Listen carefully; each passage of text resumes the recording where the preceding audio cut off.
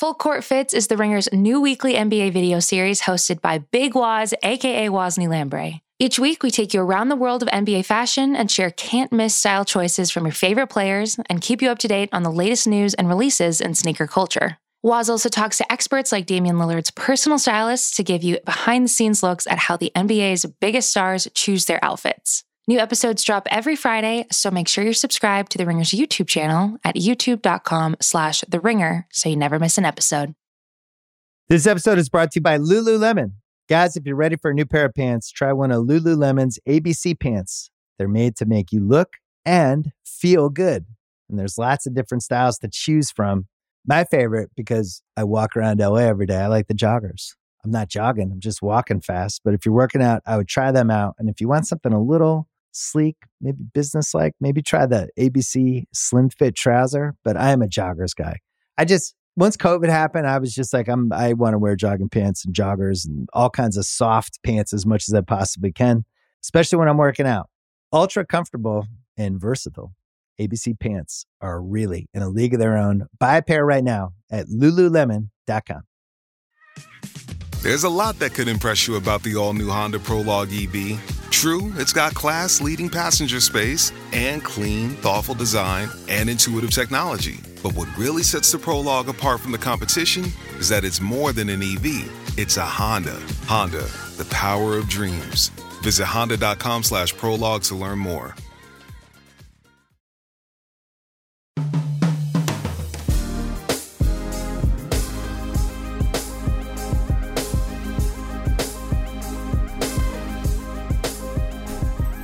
Hello and welcome to the Ringer MLB Show. My name is Michael Baumann. I'm a staff writer at The Ringer. Joining me today are Ringer staff writer Zach Kram. Say hello, Zach. Hello. And Ringer staff writer Ben Lindbergh. Say hello, Ben. Hello, TGIF. Yeah, I found out it was Friday about 27 minutes ago. So here we go. Speaking of people learning things, the Cubs have thrown a no-hitter, the latest in a long string of no-hitters in this season, or this not even half a season of Major League Baseball so far. It's the first combined no-hitter, and none of the three Cubs relief pitchers who took part in this game knew it was a no-hitter until the game was over. I don't blame them. This was probably the least exciting no-hitter I can recall, without getting into the whole are no-hitters good conversation, or are we tired of no-hitters because there have been 7 or 8 depending on how you define them this season. But this one was A, combined no-hitter, which is never nearly as fun.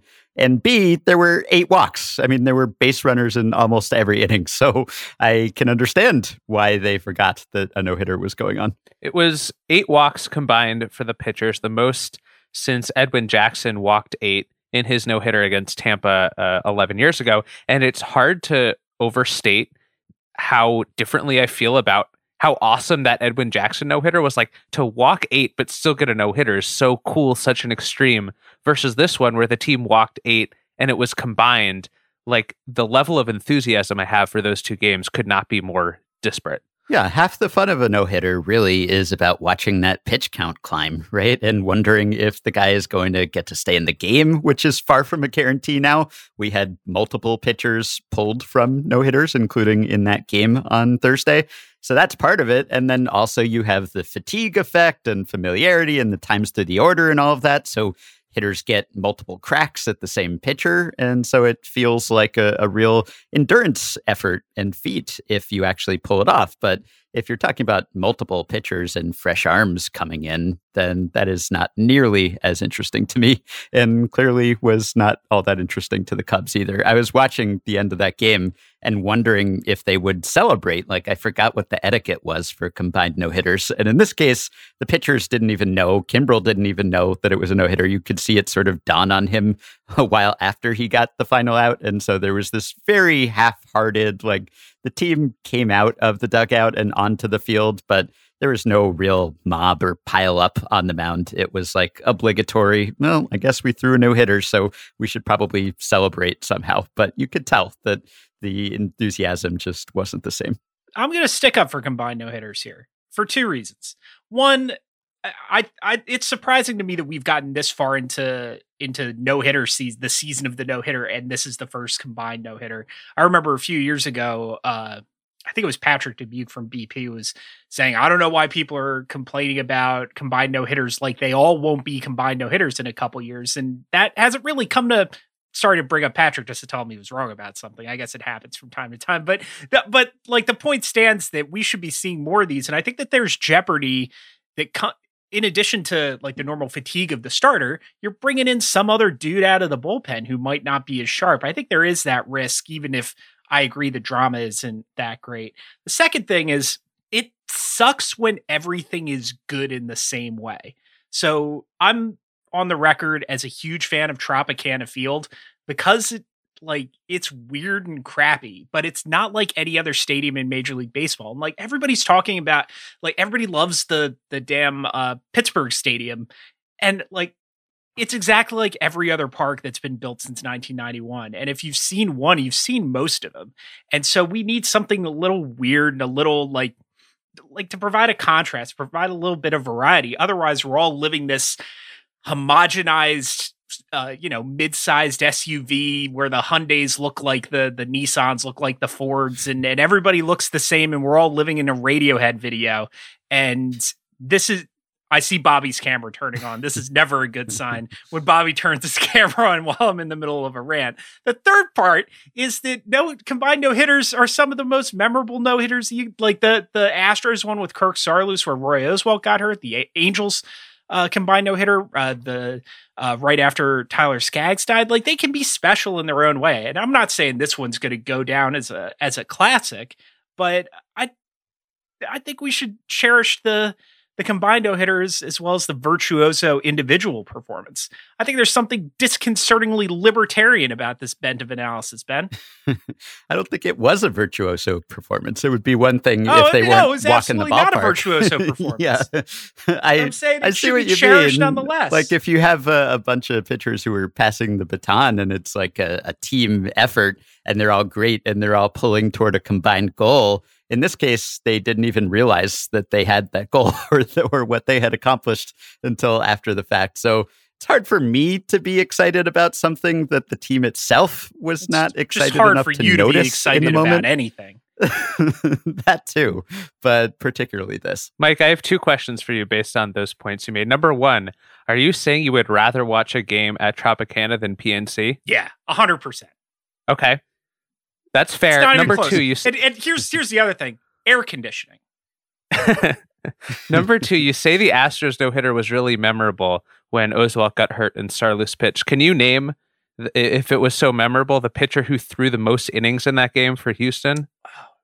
Did Octavio Dotel get 2 innings in that game? He threw one inning. Lidge threw in that game. Oh God, Brandon Backey. The answer is Pete Monroe. Okay. Which I say to point out more about Pete Monroe than that. No, this game was not particularly memorable is the point I am trying to make. I had to look that up too. And I think, yes, like this no-hitter is going to be more memorable than the average 4-0 ball game probably, but it is not going to be more memorable than any of the other no-hitters I've already seen this year. Yeah, I don't know that I necessarily disagree with that. I'm just saying it's more memorable than your average 4-0 ball game. I can't believe in a rant defending Ryan Tepera, Andrew Chafin, and Craig Kimbrell, you somehow brought up Nissan, Hyundai, and Radiohead, and it kind of actually, and the Trop, and it kind of actually made sense. That wasn't the reason I turned on my camera, though, Baumann. I loved that roller coaster rant. The reason I turned on my camera was because I wanted to ask you guys, what do you think is like the least amount of pitches that a manager can let a pitcher throw before it's insulting? So Davies threw 94 pitches in this game. With a no-hitter? Not even letting him cross 100. With a no-hitter. Not even letting him cross 100. That's pretty low. So is that like insulting to the pitcher? I don't think anybody thought he was going to finish it, but you're at least supposed to like give it the old college try, no? I think this far into the season, I think Barrios, that first week of the season when he and Burns were throwing dueling no-hitters, I think he came out before that, but that's like, they're still getting ramped up. This far in the season, 94 is pushing it. That might be like that might be the answer to the least amount of pitches you can let a pitcher throw before it becomes insulting. Right, and he threw 6 innings. So say he gets a really quick inning the next, like a 7 or 8 pitch inning, and he's just hovering around 100 with 2 innings left to go. You gotta let him try, right? Or at least let him get up the hit. That's the thing, though. I feel like you have to rip the Band-Aid off and pull the pitcher earlier, because the closer he gets to the no-no, the harder it gets to pull him and the more mad he's going to be about it. And so if you look at the pitch count and you know that unless he gets all 1-pitch outs for a couple innings, he's just not going to make it, then maybe it's better to pull him before he gets his hopes up and not have to do it when he's only a few outs away. I feel like David Ross gets a mulligan because he walked 5 guys and only struck out 4. Like if your walk... if your strikeout to walk ratio is negative, then or less than 1, I should say, you don't get to be mad. Yeah, exactly. 100%. Let's see. Other fun fact about this game: the first time Albert Pujols has been no hit in 2,915 career games. I don't know if that's memorable, or if that's notable, or if that's unusual, but that's a big number. I don't know if like the law of averages says that he should have been no hit before or after, but that just it felt worth mentioning to me. He made it a lot harder for teams to no-hit him for at least half of those games. That's I guess true. Not so much for the and latter then half. The other half, he was playing with Trout. Yeah, right. Yeah, well, at least we know now that removing the sticky stuff doesn't mean that there will automatically be hits in every game. I think batters collectively produced a .234 batting average on Thursday. So who knew? Maybe it wasn't just the sticky stuff. All right, we'll get back to the sticky stuff in a second. The other big news since we last talked, Wander Franco, the number 1 prospect in baseball, made his major league debut. And what a debut. A double home run, a nifty double play in dramatic Rays Red Sox game on Tuesday night. He was not eligible. You remember a couple weeks ago when the three of us spent an hour and change yelling at each other. He was not eligible for our top 25 under 25 list because he hadn't made his major league debut. Where would he end up on your list if we did that today, Zach? So listeners might recall that we all had the same top 4, just in a different order. That was Soto, Tatis, Acuna, and Vlad Jr. And then we all had Bo Bichette number 5, and then different players 6 and onward. I think, given Franco's age and his prospect type and the fact that people who follow prospects for a living say he is one of the best prospects in recent memory, I think I would probably place him 5th, just ahead of Bichette. That sounds aggressive, and maybe he could be higher by the end ahead of of Jared season. Kelenic, which is apparently a big deal for you guys. He was ahead of Jared Kelenic on prospect lists too. That matters, and I think his age matters. And even though Bichette has been very successful at the big league level now, he's 3 years older. And I think if you're projecting rest of career forward, that's the line I would draw. I'm just surprised Baumann didn't leave the Zoom because Kram suggested that he could be better than Ian Anderson. I think he's going to be And better than Sixto Ian Sanchez, Anderson, for too. that matter. Yeah. Well, he hasn't faced forget- Sixto Sanchez yet, so that remains to be seen. I forget what my list was, but it was somewhat similar to Zach's, and I think I would probably put Franco in just about the same place. I don't know if I'd go ahead of or behind Bichette. I guess we would both have to elevate him over our favorite Grisham, right? Which would be difficult to do, but I think you got to do it. Given how aggressive we were with Kelenic, we have to be appropriately aggressive with Franco, and he just seems like much more of a can't miss prospect who has a higher floor and a similarly high ceiling, as he showed really already. Like, you could see the power and you can see the patience, which is kind of his calling card. And that's shown up right away. And he also doesn't look 20. I mean, he is more physically mature, certainly, than I was at 20 when I looked about 13. So I think that, you can tell that he has put on some pounds and bulked up a bit. And even though he's not a huge guy, he's listed at 5'10", he clearly has some power. So he's not just all plate discipline. Yeah, and at the same time, he's still nimble enough. Like, you look at 20-year-old shortstops, I think of like Carlos Correa when he came up. Like, I looked at him and thought future third baseman, and I've talked about that on the show over and over and over. And he's turned out to be a better defensive shortstop than I thought. But Franco's lighter on his feet. He's got a strong arm. I think he's going to stick at that position for a while. It's hard not to get carried away with Ben, like you said, the combination of patience and power and hit tool at this young age. Like it's one of the best indicators of whether a player is going to make the Hall of Fame. It's whether he hits a home run in the majors by age like 19 or 20, right? Like, I don't know, the exact numbers aren't right in front of me, but it's a huge percentage of players who came up and did what Franco's done at that age go on to become like generational superstars. And so it feels irresponsible to put him in the top 5 after how many games has he even played? 2, 3, 3 games in the big leagues. But that's what the numbers and the analysis from people who know more about this stuff than we do, like that, it bears that out. Yeah. And I think not that we looked at this as a trade value ranking just because we didn't consider contracts or anything, but we might as well, because Franco's going to get expensive in a couple years. Did I step on your well, I was going to say right now, the Rays wouldn't even consider trading him for basically everyone else we talked about on the list. And yes, in a couple of years, once he hits his arbitration, maybe that will change. But I don't know, if we do 25 under 25 rankings for the next 4 years, Franco, I would imagine, would stay in the top 5 every one of those seasons. Yeah, really, I guess the only knock is that he's not an elite defender, and given just how much depth the Rays have in the infield, I mean, they're trading infielders to make room for infielders, and they still have infielders stuck behind other infielders who recently made their major league debut. And it doesn't seem like that Franco is the best of them defensively. Taylor Walls already seems pretty elite at that position. So that may mean that he's pushed over to third. You know, there's just a lot of traffic there. Like, he has to hit to stick right now. And long term, I don't think there's any cause for concern about him hitting. But does he end up at the premium defensive position where with some other teams, he would probably have a clear road ahead of him? Or does he have to shift over to a spot where maybe he can stick longer, but doesn't provide quite as much defensive value? So that's really, I guess, the only quibble, but it's a tiny one. Yeah, I think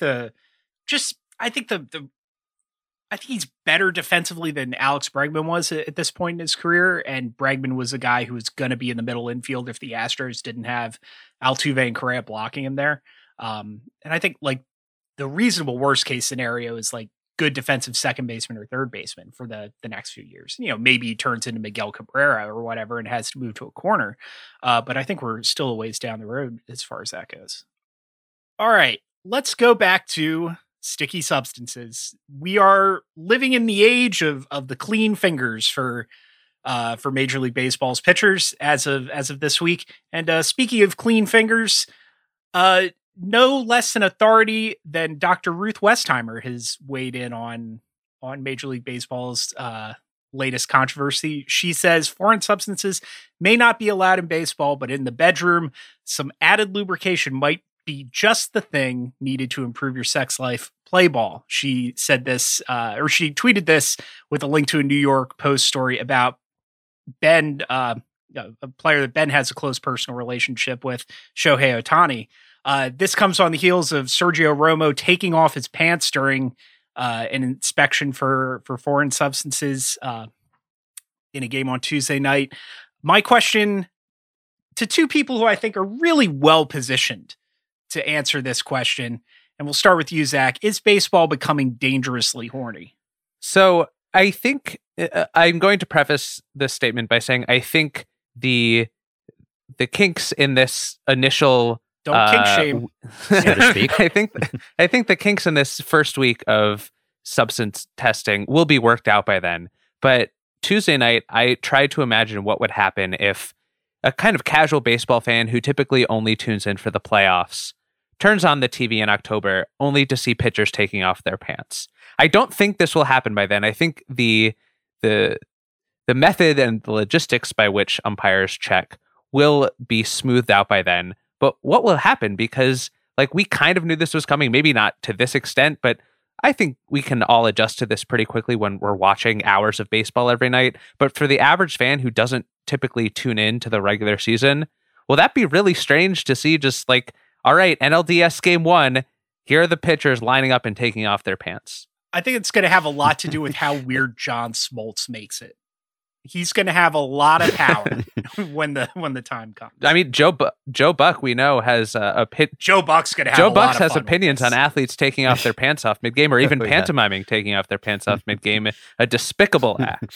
Yeah, I think this is a feature, not a bug, if anything. I mean, it's horny, yes, but dangerously horny, no. Are we so puritanical that we're worried about the children because some pitchers are taking their pants off? Let baseball be sex positive. We've got banging schemes. We've got sticky stuff. Now we've got strip searches. So horniness could be good for the game. Maybe this is what baseball needs to court that young audience. And really, I'd rather read about pitchers stripping than gambling lines and crypto partnerships, which seems to be most of what MLB is pushing these days. And this really didn't bother me at all because everyone made a big stink about the Romo incident and the Scherzer-Girardi incident, which we can talk about. But that's kind of it, right? I mean, we're 4 or 5 days into this now, and we've seen hundreds of inspections. And almost all of them have been totally routine and unremarkable and have taken place between innings and no one has even noticed and they haven't slowed the game down. And most people have gone about the inspections the way Shohei Ohtani did, totally wholesomely and unbuckling with a smile. So really, we're talking 2 pitchers out of dozens or hundreds. And I think some amount of awkwardness was inevitable in week 1 of going from no enforcement to full enforcement. But by the time we get a few weeks into this, I wouldn't expect that there will be anything amiss. And you won't see pitchers getting pissed about this because it'll just be the new normal and they'll just go about their business. To put it another way, you won't see pitchers getting the ass about this. I think the first exception we saw to that norm, Ben, was Scherzer versus Girardi. And that was a perfect example, I think, of what we've talked about on the show before, dumb baseball disagreements. Like, nobody was actually getting hurt here.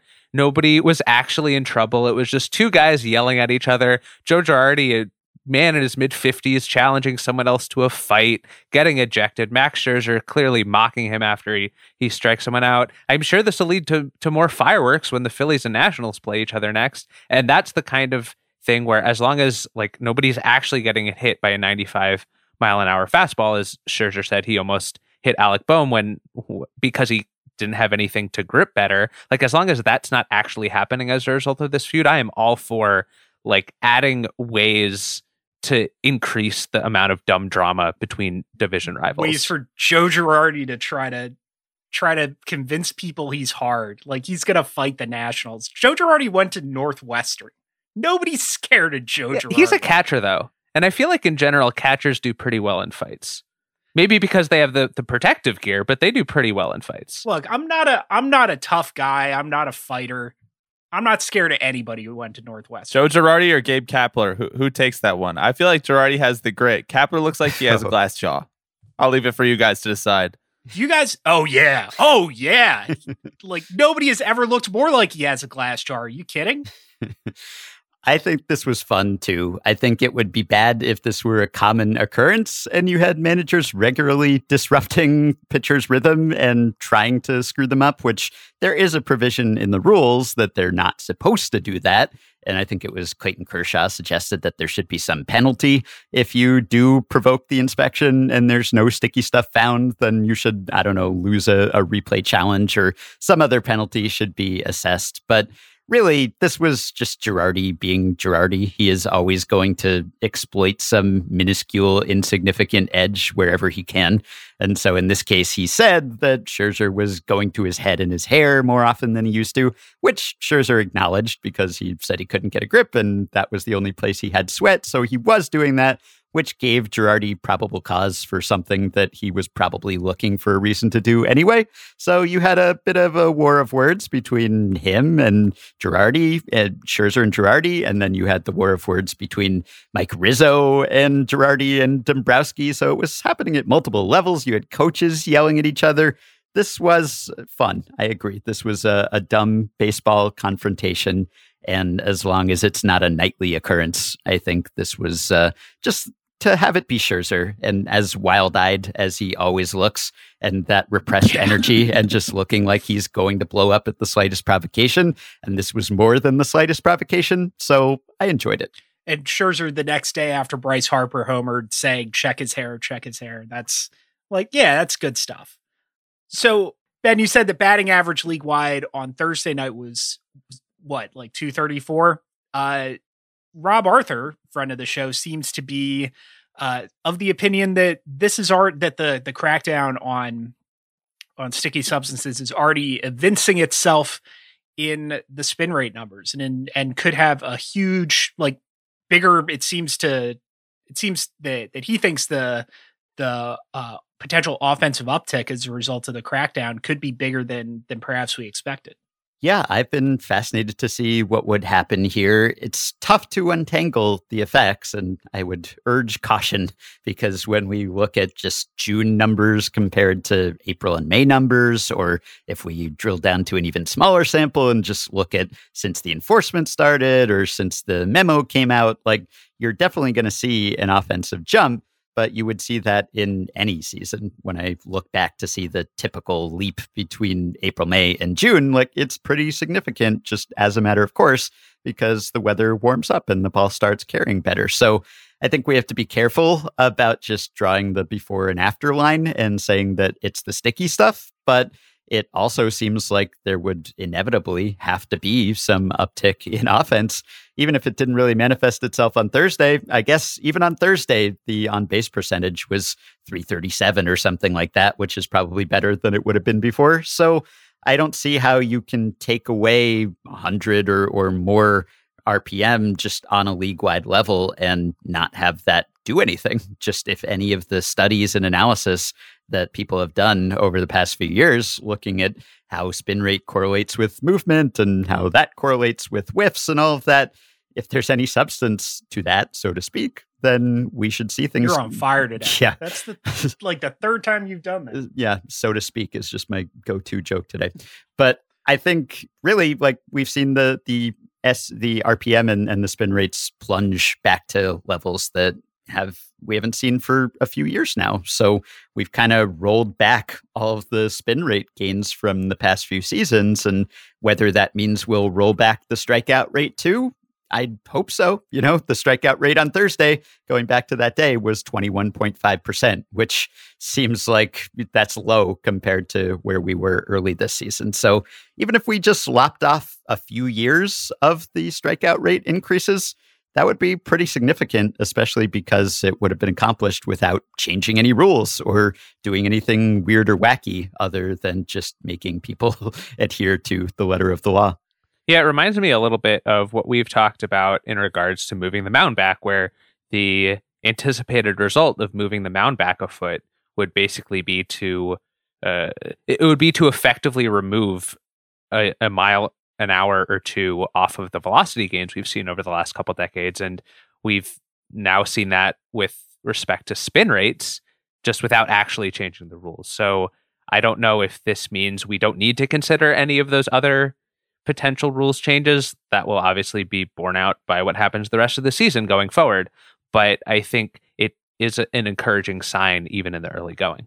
Yeah, I mean, I don't want to take baseball back to the dark ages. Just like make it a little easier for hitters. I think that's all we need to throw things back into some kind of balance. One thing I'll push back on is, like, the weather hasn't changed that much in the past 5 days. So, like, insofar as we're drawing conclusions from this small sample of data, there aren't that many confounding variables. Yeah, I haven't looked at the past week or the past 5 days. I just know, historically speaking, when you compare April and May to June, there usually is a pretty significant uptick. So I'd just be careful about where you draw the line, or just account for that context. Look at the typical increase that we see at this time of year and then see if it's even bigger than that. And maybe we could attribute that to the sticky stuff. But what we haven't really seen is just total chaos, right? I mean, to listen to some of the pitchers' comments over the past few weeks, you'd think that they were totally incapable of throwing breaking balls, or that hitters would be getting plunked left and right. And that hasn't seemed to happen. I mean, watching baseball this week has looked more or less like baseball. I haven't seen an enormous uptick in hit by pitches. I haven't looked at the numbers yet and drilled down in detail because, again, we're talking about small samples here. But it's not as if we have suddenly gone to like total lack of control and the ball is just flying in random directions. I think it turns out that pitchers probably are capable of throwing some strikes and throwing pitches with just rosin and some mud on the ball. So that was what I was curious about coming into this, was how much of the complaining that pitchers were doing about this was just going cold turkey, going away from something that they're used to. And when they're saying, oh, I can't pitch like this or it's unsafe, how much of that is overblown and just taking a tool away that they had become accustomed to. And early on, at least, all signs are pointing to pitchers can still pitch, which I think is good. And we haven't seen like a huge rash of Tyler Glasnow type forearm injuries this week, as far as I'm aware. So no imminent signs of disaster as of yet.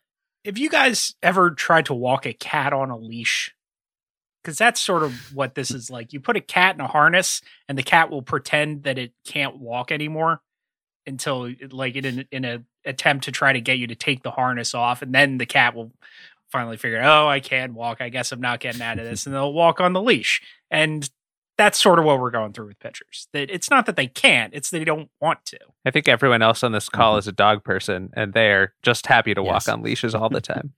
Yeah, that's... Well, not my dog. My dog doesn't really like to walk on leashes either. My dog hates the leash. Hates being on the leash, Kram. You whiffed 1 out of 3. That's Ben, pretty good. Your dog matches you, just doesn't like to walk, doesn't like to leave the house. Yes, very much Ben's so. dog hates cardio.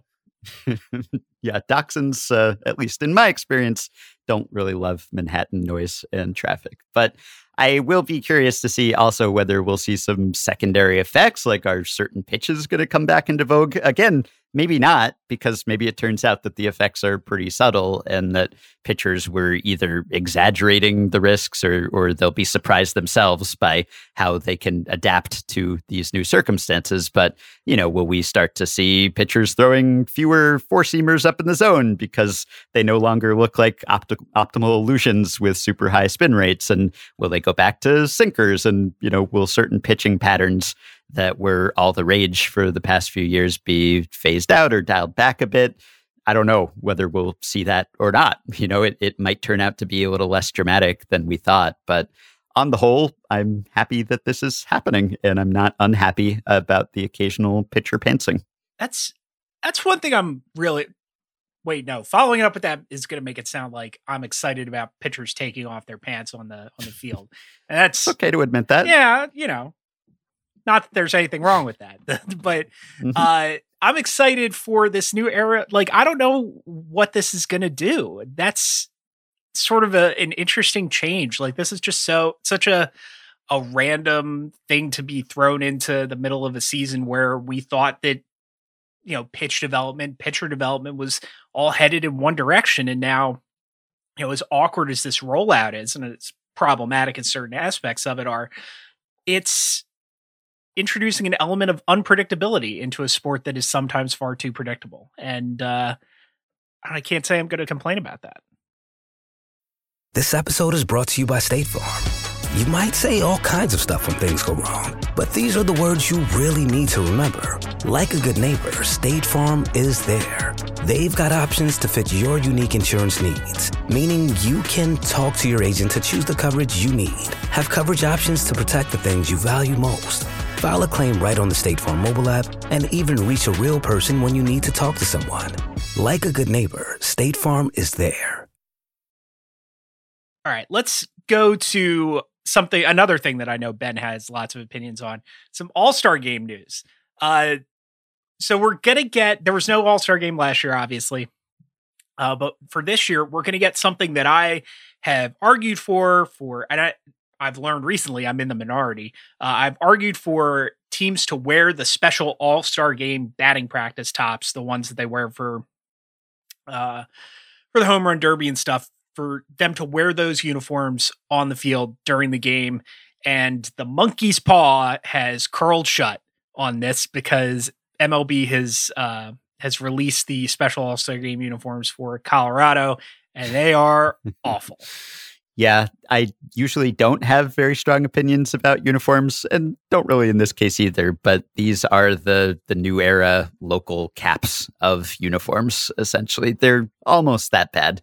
Maybe a little less inaccurate, but not really any more aesthetically pleasing. Like All-Star Game uniforms, not something that I entered this week with a strong opinion on. Like uniforms in general, I just don't have much of a fashion sense. And when it comes to what players wear, I have almost like face blindness, but for uniforms. So I compared you to Wei-Yun from Star Trek a couple weeks ago, and you keep steering right into this, having no sense of aesthetics. No, it's true. I don't remember uniform numbers, and I rarely remember what uniforms look like. I mean, I know the classics, of course, but unless it's really, really egregiously terrible, it just doesn't affect my enjoyment of the game all that much. But in this case, like, again, I haven't even paid close attention to the past few All-Star games. I will to this one just solely because of Ohtani. But I think otherwise, I would not have said that I had a strong preference for what players wear. But I think it does make sense in a national event, in an exhibition game, in an event where you're hoping that casual fans will be tuning in, or even hardcore fans will be watching teams and players that they are not normally watching. I think it does make some sense to have them wear their own uniforms for their teams so that people can see those teams represented. So you're going in the other direction, right? You're saying that you want all-star threads instead of just an amalgamation of the local uniforms, right? So what is your rationale there? You don't think it's more viewer-friendly, more intuitive to have people wear the uniforms that they... Well, it's the way literally every other all-star game on the planet operates, is that you play on a team, you wear the uniform. So I think, first of all, I think that there's additional merchandising. Like, it's... I don't care about this from like a revenue standpoint, but like you see, it's, if you're a fan of Shohei Ohtani, like maybe you get the American League jersey. Like, I remember when the World Baseball Classic came out, and I was a young Phillies fan. I was like, oh crap, Chase Utley Team USA jersey. It's it's another thing like that. And I mean, I'll admit, this is a very weak part of my argument now. Usually I think the All-Star Game tops look pretty good. They're usually connected to the home team's aesthetic. You remember, I guess Ben doesn't, but Zach might remember in Miami a couple years ago when Aaron Judge and Gary Sanchez were in the home run derby, like those blue tops for the American League looked really good. And it's a way to sort of experiment. And I think that it's not tied to, 23 teams have to wear red, white, and blue, and the Yankees always have to have pinstripes with no team or no player names on the back. It lets you get a little bit outside the box. And I think it's a test ground to see what's going to work in the future for the next generation of regular uniforms. And so I am somebody who cares certainly more than Ben, but I think more than the average person about uniform aesthetics. And I don't know, I guess I'm in the minority, like, that wants to see all-star players wear all-star uniforms during the All-Star Game. I did not expect to enter this pod and just hear Mike stick up for MLB merchandise. Got to have more jerseys to sell. It felt bad coming out of my mouth. I'm going to admit that. I am also not a big uniform person. I do think these jerseys look weird, and kind of the mock-ups that were tweeted out yesterday, because it has the block letters of the team names and also the logo of the team superimposed on top. So like with the Rockies, for instance, who are going to be the host, it says COL in vertical letters, and then the Rockies CR logo superimposed on top of that. And that looks weird. I wasn't sure what it was trying to say. Same with the Yankees one was also tweeted out with the NYY, and then just like the NY, which is already an N superimposed with a Y. superimposed then again onto an NY. We got a little like New York Inception going on this jersey. And I think that looks weird. And I wasn't. Did you see the Cubs one looks like a brontosaurus? I did not. That's exciting. I could go for more dinosaur C jerseys. And the C and the H, like the H is sort of behind the Cubs roundel. So it looks like you got the brontosaurus head and the little legs coming down. But my question, and maybe this is just for Mike because he's the one here who cares more about uniform aesthetics, is will these become nostalgically cool in 20 years? Oh, because 100%. Yeah, I feel like every uniform, no matter how much it is derided when it initially comes out, becomes cool down the line. And I feel that way too with like old NBA jerseys, in the 90s when you had like the actual rocket on the Houston Rockets jerseys, or the little dinosaur, speaking of dinosaurs, on the Toronto Raptors jerseys. And I think those are super cool, even though I think people mocked them at the time. But even these, which are so bad right now, you think those will still become part of like a vintage set 20 years down the line? Yeah, I think everything you need to know about that is answered by two things in baseball. One is how the Astros Tequila Sunrise jerseys were copied all throughout college baseball in the mid 2010s, and how when the Astros brought them back on throwback days, it was a huge deal, and how excited everybody was when the Padres went back to brown. Like, those uniforms sucked shit at the time, and now everybody loves them, and just because they're old. And this is why, and by the way, everybody who was, I'm going to go back on one of the classic rants again, everybody who was really excited for the Padres to go back to brown didn't like the Diamondbacks' bloody ankle pants.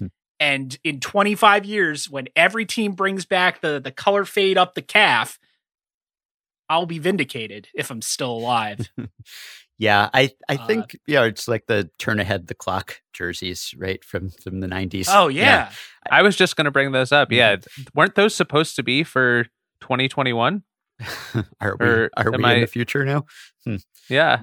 It's not as exciting as we thought it would be. More than a few Mets fans who would rather that team played on Mercury. Yeah, you're right. It was in the intervening decades. It was supposed to be set in the year 2021. Well, here we are in the exciting future. Yeah, I think I care less about the idea that there should be kind of team uniforms for the All-Star game, because there's so little team spirit, I think, in that event. Like, compared to past years where there was a real AL-NL rivalry, now there isn't. I mean, players are constantly coming and going. You've got interleague all year. So I don't think there's any real league identity or sense of affiliation there.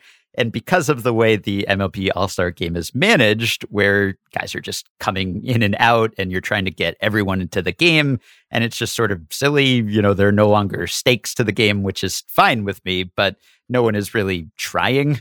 So I think it doesn't seem like a team event to me. It doesn't seem like there's a lot of, collective camaraderie or desire to bond together to beat the other team. So it seems more like a collection of stars who are coming together to have a fun time. And for that sort of event, it seems to make sense to me that you would just have them wear their local color so that the fans who are tuning in can say, hey, that's my guy. So no interleague play then. You two, I take this as you two also want the end of interleague play as I do. No, I'm okay with the wild card and interleague play if we want to relitigate decades-old baseball debates. These turn ahead the clock jerseys are awesome. Bring those back. They look so garish. I want to see those for a week. We have Players Weekend now, right? Where players can put the fun nicknames on the back of their jerseys. Have a turn ahead the clock weekend, because these are.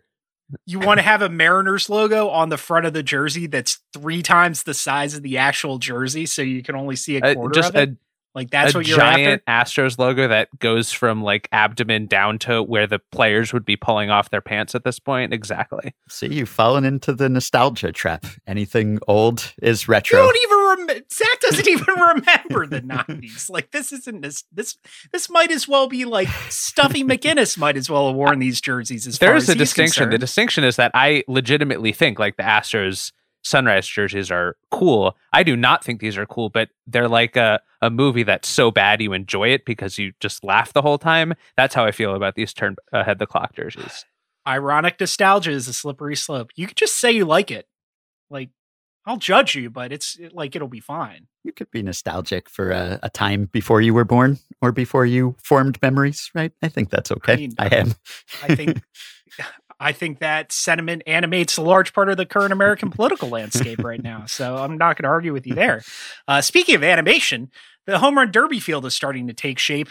We're going to see, to great hosannas in this podcast, Shohei Ohtani and Big Pete Alonso caught for jorts. For those of you, speaking of baseball becoming dangerously horny, the Pete Alonso All-Star Game jorts commercial is something to behold.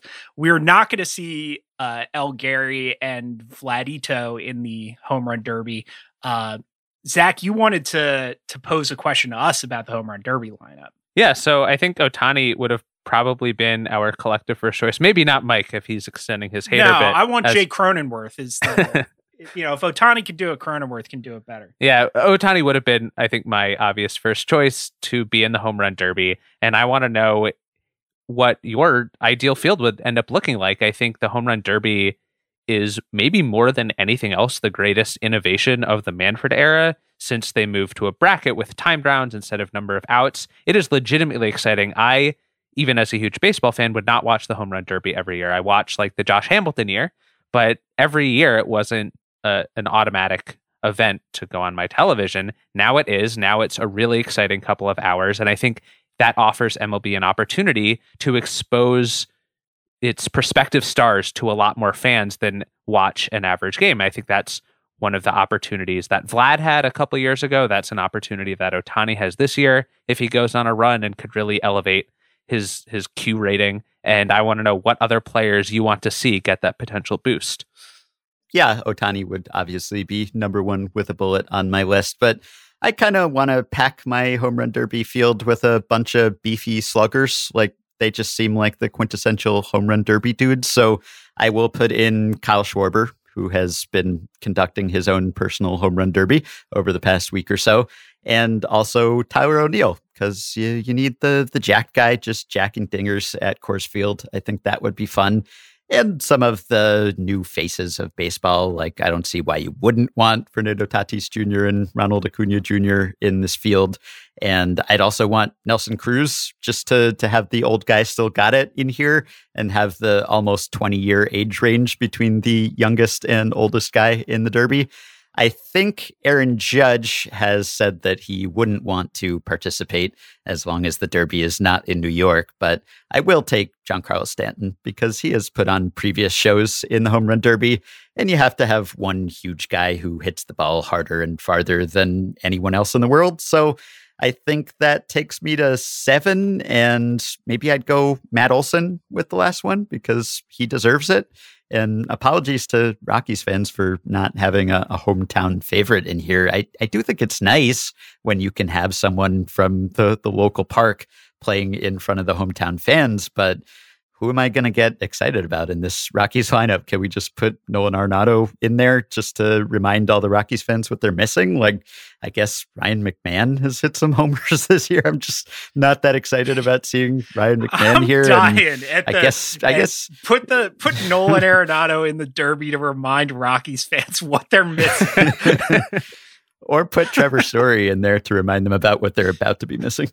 Yeah, Story's going to be in the home run derby after the Rockies trade him on July 9th. Right. Please come back. My wife left me. And like, this is such divorced guy vibes from Nolan Arenado. Let's put Nolan Arenado in the derby to remind Rockies fans of what they're missing. So I like a lot of your picks, Ben. Nelson Cruz is a good one who wasn't on my list, but the old guys still got it factor is a really fun one. I have a semi-Rockies connection for one of the picks I wanted to add. Bo Bichette, whose father, Dante, was fantastic for the Rockies in the 90s. Well, not necessarily fantastic depending on if you look at advanced metrics versus traditional metrics, but he hit 40 home runs leading the league in 1995. And I think that would be a fun little hometown connection. I'm sure the Rockies fans who are in attendance would get behind Bo now hitting for Toronto. And, I feel bad offending Bo saying I would put him behind Wander Franco at the beginning of this episode. So I'm going to give him some credit here because he's been great. And I think getting as many of the 25 under 25 players we talked about a couple weeks ago in the Derby would be a really great thing for baseball as it tries to market the next generation of stars. Put Acuna in, put Tatis in, put Juan Soto in, even though he is not as much of a traditional power bat as he is like a power plus patience guy, and you don't take pitches in the Derby, but I think he certainly has enough power to compete. And the only other factor that kind of elevates these players, and especially if Stanton were to join or something, is that they are playing in Colorado, and the ability to really test the distance that they can go 500 plus feet in the thin air up there could add even more fireworks. Yeah, you guys hit most. What I'm looking for in a home run derby lineup is the potential for those breakout moments. So, Vlad is, as a rookie putting on the show he put on a couple years ago, I think is the ideal of this. Most of the guys that I want, I don't necessarily want like LeBron in the dunk contest every year, but I want most of those stars to have a chance to have that one big moment where they make a big run or put up a huge round or win the title. So like the guys that I would want to watch hit home runs, a lot of them have already had it. Guerrero, Bryce Harper, who won on home soil in Washington a couple years ago, Pete Alonso, who won the Derby. Now that Ohtani's going to be in there, or Judge won the, put on that big show in Miami. Now that Ohtani's in it, like there's going to be so much expectation about him. I think, he's one of the guys that I really want to see him stretch his legs a little bit, but some of the players who we haven't really seen either get offered that chance or take that chance. I think guys like Carlos Correa, and also Mike Trout, like if he's evolving, I don't know, I guess he's always been like an elite power hitter. But if he's evolving into less of a 5-tool guy and more of a patience and power type as he gets through his 30s, he hasn't performed on this stage yet. And I think it would be cool to see, the game's best player on its biggest showcase moment. I also want to throw out Albert Pujols as another old guy still got it option. He is slugging nearly 500 since joining the Dodgers. He did this. Albert Pujols did the farewell tour in the home run derby 6 years ago. That's how old Albert Pujols first participated in the home run derby in 2003. I would love to see him come back for one last chance. Just make him the 8th seed, have him go up against like Tatis in the first round, and we'll see if the old guy can pull off the upset and add to the Dodgers-Padres rivalry. You've got guys like Gary Sanchez saying, and people make fun of this, but I think it's quite reasonable. Given how fast paced the Derby is now, that like it takes a lot out of you if you make a run in the Derby. And I'm just imagining Albert Pujols who moves like the tectonic plates now. Like if he goes through 3 rounds of the Derby, they're going to have to put him in traction for a month.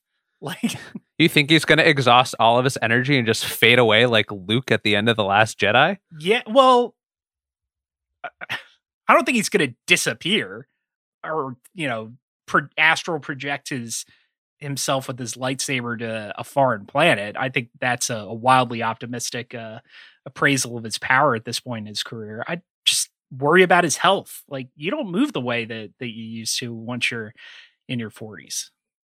All right. Let's wrap up the show. We're getting up over the 50-minute mark with the unnamed weekend preview segment. And I'm going to go first because I actually my game of the weekend, I don't know if it's going to be relevant because Vanderbilt is playing NC State in the Final Four in the College World Series. This is an elimination round to go to the National Championship Series. So NC State has to win once to advance. Vanderbilt has to win twice. So they're playing at 2 p.m. on Friday, which is after we record, but likely before this is going to run. So Vanderbilt needs to win in order to force an extra game. These two teams faced off earlier this week in a winner's bracket game. Jack Leiter started, went 8 innings, struck out 15, allowed 4 hits, but one of them was a solo home run for the game's only run. Vanderbilt is obviously the pitching powerhouse. You're going to have 2 pitchers selected in the top 10. NC State, there was no Kent State, no Stony Brook, no real Cinderella team in this year's College World Series field. The closest that you can come is NC State, which started the season 9-11. They lost 8 of their first 9 games in the ACC, and have ended up going on this incredible run and are now 1 game away, or perhaps already in the College World Series final as you listen to this. So that's my matchup of the week. Zach, where are you going? I'm going to New York, where the Phillies play the Mets. The Mets are still... Are you? The Mets are still up ahead in the NL East, even amid all the drama. They are the only team with a winning record in the division. The Phillies had gotten up to 500 and then lost 3 in a row. They are 5 games back, but they have a big series this weekend, including a doubleheader on Friday. And I think, like, at some point, I expect one of these other National League East teams to make a run. My money would be on Atlanta there, but the Nationals are now up to 500 with a 5-game winning streak. The Phillies could get above that with a really good series this weekend. And I just don't think the Mets are well-rounded enough as a team to just run away with this division wire to wire. So I'm watching kind of all of these series. Even the Marlins, who are well back, still have a positive run differential, which is more than the Phillies and Atlanta and Washington can say. So basically all of these interdivisional series are interesting to me. And Phillies Mets series of the weekend. Wow. Huh. I'm a Mets believer, but I can't believe you surveyed all the series taking place this weekend and you decided, I'm going to tell people to watch the Phillies. That's just cruel. I think Baumann took mine. I was going to go with NC State, obviously. I thought you were going to go with Mississippi State versus Texas. Yeah, considered it. But no, there are a couple of pretty good rivalry series aside from Phillies Mets this weekend. I mean, you've got Yankees Red Sox, which is not the rivalry that it once was, but there's a little juice to it these days. I mean, the Yankees are 3 back in the loss column of the Red Sox right now, so they could basically erase that deficit this weekend if they had a good series. They've been playing pretty well of late. So that's interesting. And then you've got the Bay Area Giants-A's matchup, which that's the head-to-head of the 2 teams that we talked about, was it last week, both exceeding their expectations. And the Giants have kept up that pace, still maintaining their lead over the Dodgers. The A's have slipped behind the Astros, who never lose anymore. And I don't really see them unseating Houston at the top of that division, but still certainly a strong wildcard contender. So there's some stakes there, as well as the natural rivalry. So feel free to watch the Phillies if you want, but I probably will not be. The other series I want to shout out is Arizona visiting San Diego. Not necessarily because I think this series will be competitive, but because Arizona on the road has kind of reached a much-watch status, much like you rubberneck on a highway, because Arizona has lost 23 consecutive road games and now has a 3-game series against the Padres. That is already an MLB record. They have 3 against the Padres, 3 against the Cardinals, then in a couple weeks, 3 against the Dodgers to take them into the All-Star break. Can they get to 29 road losses in a row entering the All-Star break? Probably not, but it's not like they're going to be favored in any of the games this weekend. Speaking of Arizona, San Diego, I actually meant to bring this up. There was college baseball news on the front page of ESPN.com last night as I was putting together the rundown. LSU has hired Arizona head coach Jay Johnson to fill their vacancy. This is for my money the best job in college baseball, and they've gone to the West Coast. Jay Johnson's been to 2 College World Series with Arizona. Before that, he was an assistant at the University of San Diego, where he was the hitting coach to one Chris Bryant in his college years. He served under San Diego has a vacancy now because their head coach, Rich Hill, has moved on to Hawaii. So there's a guy who knows how to pick a place to work. San Diego for 23 years and then University of Hawaii. So very interesting times in Baton Rouge. Ben, your thoughts? Congrats to him, or condolences, whichever is more appropriate. Sounds like congrats. Wow, you just really did the not reading all this, but yes, congrats or sorry that happened in real life. Much, yep. All right, that'll just about do it for this week's episode of the Ringer MLB Show. Thanks as always to Zach and Ben for joining me. Thanks to Bobby Wagner and Mike Wargon for producing today's episode. Thanks to Craig Kimbrell, Dr. Ruth Westheimer, and Jay Johnson for giving us stuff to talk about. And thank you for listening. Enjoy the week's action, and we'll see you next time.